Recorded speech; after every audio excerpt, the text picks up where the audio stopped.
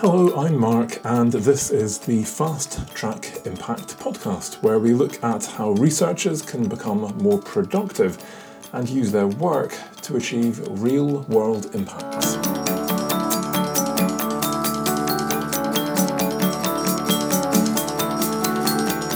In today's podcast, I'm going to take you behind the scenes of my new book, which, excitingly, is released this Thursday. I'm going to explain why I'm so excited, but I'm also going to explain why I'm so nervous about it. And I'm going to finish by telling you how you can write a book in a week. Well, sort of. But before I get into that, I'd like to give you my research impact tip of the week.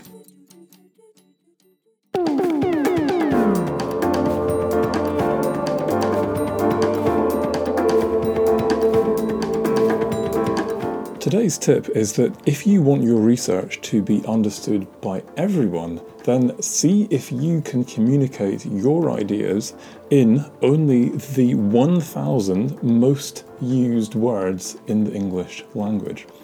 Now, this might sound easy, but it is actually a phenomenal challenge, and I'm going to challenge you all to this right now and ask you to go over to the Upgoer 5 text editor. So just put into a search engine the phrase Upgoer 5, UP, and then GOER, Upgoer 5, the number, and you should get hold of the text editor and put an idea into the box and see what happens. So in this case, I've written this is the Fast Track Impact podcast, and it says, you used non-permitted words. Impact and podcast are not in the 1,000 most used words in the English language. It's quite surprising the number of words that are not in this list. So I reframed this in the 1,000 most used words as I've made something you can listen to that will tell you how you can make your ideas grow legs and change the world. Yeah, a bit more wordy, but it is, in theory, easy to understand. Now, if you like this, you can create a permanent link to it, tweet it, let me know how you get on with it. I'll be fascinated to hear the kind of cool things that you're doing in these words. You can also go to the Upgoer 6 text editor. Again, just Google this and you should easily get hold of it. And this is actually quite handy for science writing if you're trying to communicate with a generalist audience, because now it's actually color coding your words in order of how used they are. So in this case, it actually works out quite nicely. So the first three words, this is the, are color-coded in green, so they're good. Fast track is color-coded in a kind of a browny green, so yeah, it's still in the 1,000 most used words, but this is now getting towards the bottom of the list. And then impact is red, but it's a brownie red, so it's not in there, but it's still quite a widely used word. And podcast, yeah, it's bright red, it's shining, it's flashing. It's not a word that is used very much, and you'll be quite surprised, but maybe you won't. I'm often quite surprised when I put a research concept into this editor. The things that I think are just common usage, well, everyone knows what that is, don't they? Actually, no, they don't. And it's going to be red, and it's going to be flashing, and it will, I promise you, help you to jargon bust. So enjoy, see how you get on.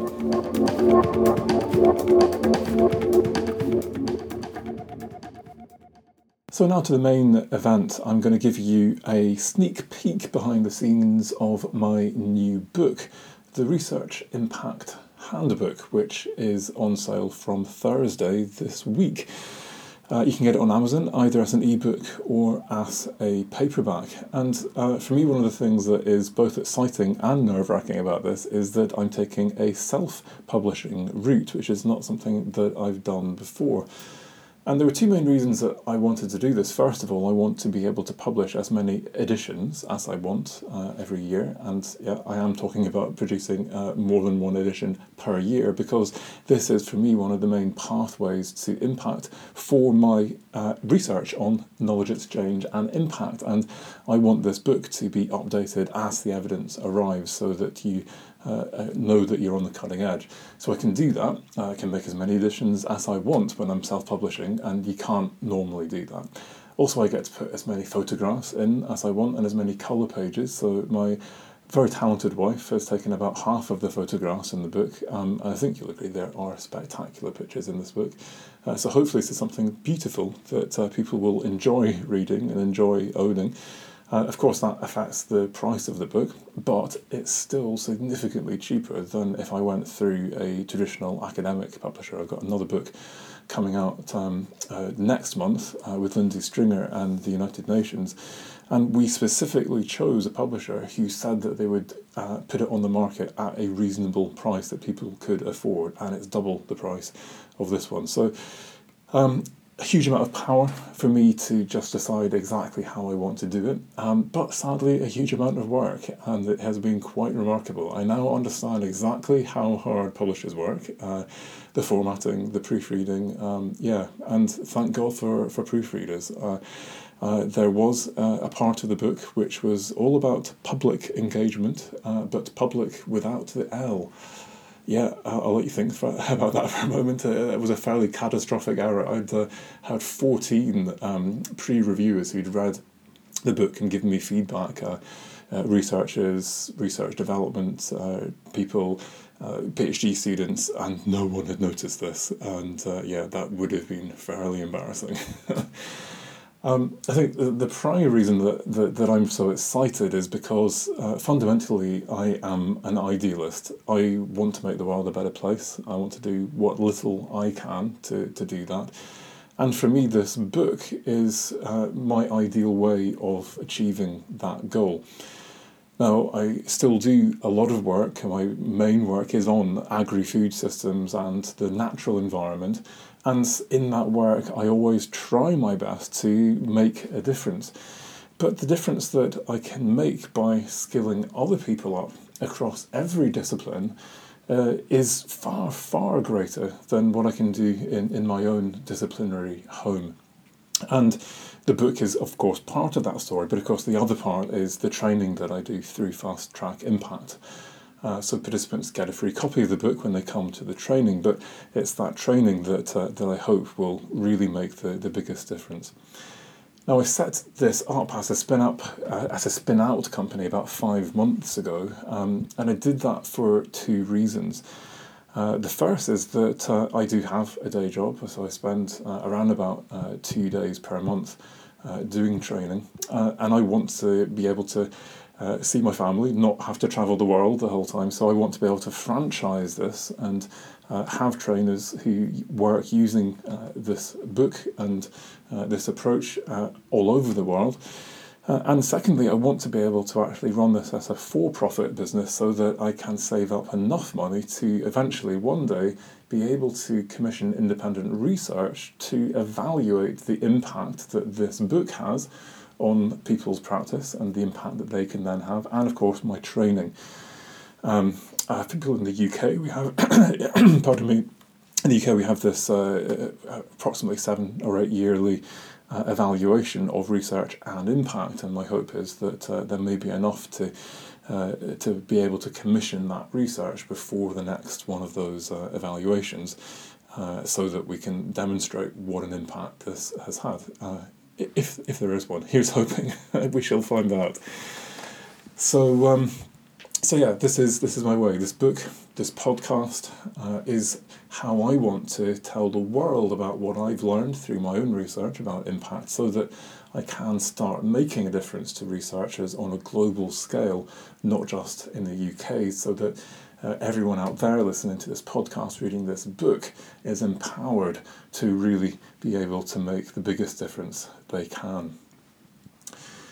I think the reason that I'm so nervous about this book is because it's a deeply personal book. Now, as an academic, this is not something that people typically do. It tends to be very dry, very straight-laced, and quite impersonal. In this book, though, I shared quite a lot of different stories, personal stories that illustrate the points in the book and help you to understand how you might then apply it and how you might avoid some of the pitfalls that I've fallen into. And so some of these stories are excruciatingly embarrassing. But that's not really the reason why I'm so nervous. Actually, I'm nervous about one sentence in this book. That sentence is in the conclusion, and it's probably the hardest sentence that I've ever written. It explains what drives me to do what I do for a living, what drove me to write the book, and what drives me every day to try and make the world a slightly better place. For me, this sentence breaks a lifetime of secrecy, fear, and ultimately shame.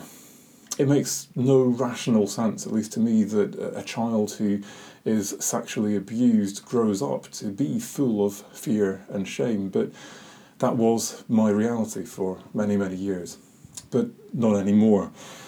And this sentence in my book is my way of trying to own and retell my story as a victor rather than a victim, as someone who is free from fear and shame and, for the first time in my life, actually pleased with who I am. But that's my story, and that's not why people are going to buy the book. But I hope that telling my story in this single sentence as part of this book will help those of you who feel inadequate, as I often do, who feel ashamed or scared for whatever reason, to believe that you really can make a difference. So I promised you I would tell you how to write a book in a week, and you've been waiting very patiently for this, so here goes. I think that the reason that most people who want to write a book don't write a book is that they are simply intimidated by the sheer magnitude of the task.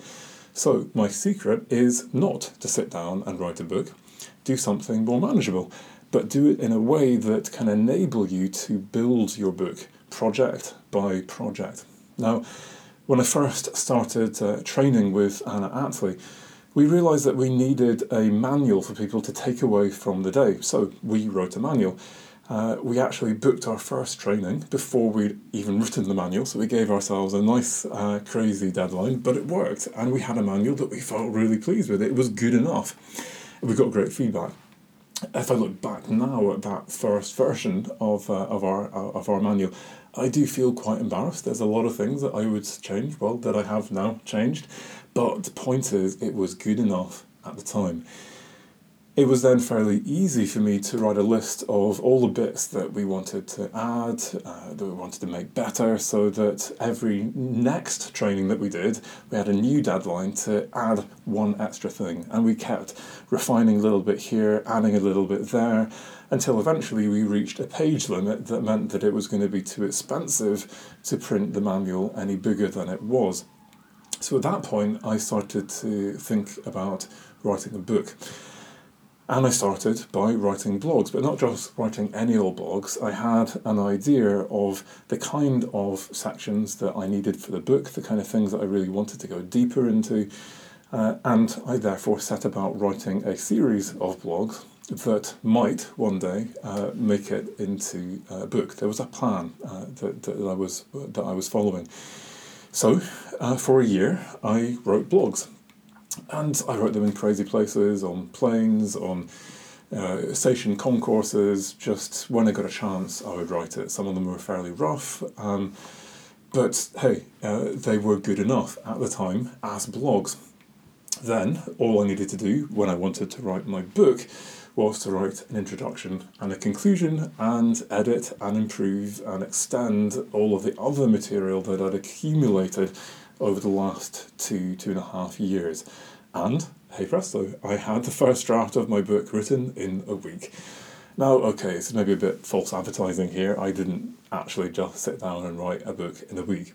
Point is, I had the material, and because of the approach that I'd taken, I hadn't been intimidated out of writing a book, and step by step, I got to the place where I had enough material that I could actually create a book within a week. Now, that was a rough draft, admittedly. I actually asked, as I said before, 14 different people to look through it, give me feedback, and I made very significant changes over the course of months to that based on their feedback. When I look back at the blogs that it was based on, they were also a bit patchy to start with, and some of them didn't even make it into the book at all. Some of them had to be pretty much rewritten from scratch, but the point is, at each of these steps, whether they were blogs, whether it was our initial manual, whether it was that first full draft I created in that week, it was good enough to take to the next stage, until eventually now I've got to a place where I've honed it and refined it and refined it, and I now have something that I am genuinely proud of. But that hasn't meant that I've had to take a year out of my life for a sabbatical to make it happen. So, my point, write in chunks, publish as you go in any shape or form that you can find to publish and get it out there to get feedback on it. And just make sure it's good enough. At the time, it doesn't have to be perfect, but if it's good enough that someone somewhere might benefit from it, then get it out there. And with each iteration, with each chunk that you take, each step at a time, then you can improve it, get it better, and your book starts to take shape, it gets longer, it gets more polished, and eventually you're happy enough with it and it's ready.